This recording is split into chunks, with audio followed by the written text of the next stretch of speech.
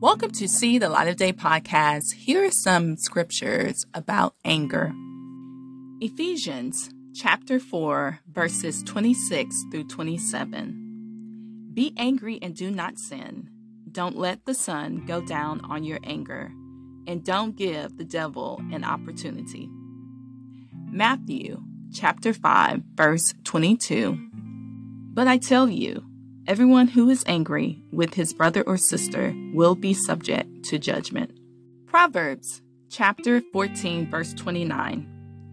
A patient person shows great understanding, but a quick-tempered one promotes foolishness. Proverbs chapter 15, verse 1. A gentle answer turns away anger, but a harsh word stirs up wrath. Psalm chapter 37, verse 8. Refrain from anger and give up your rage.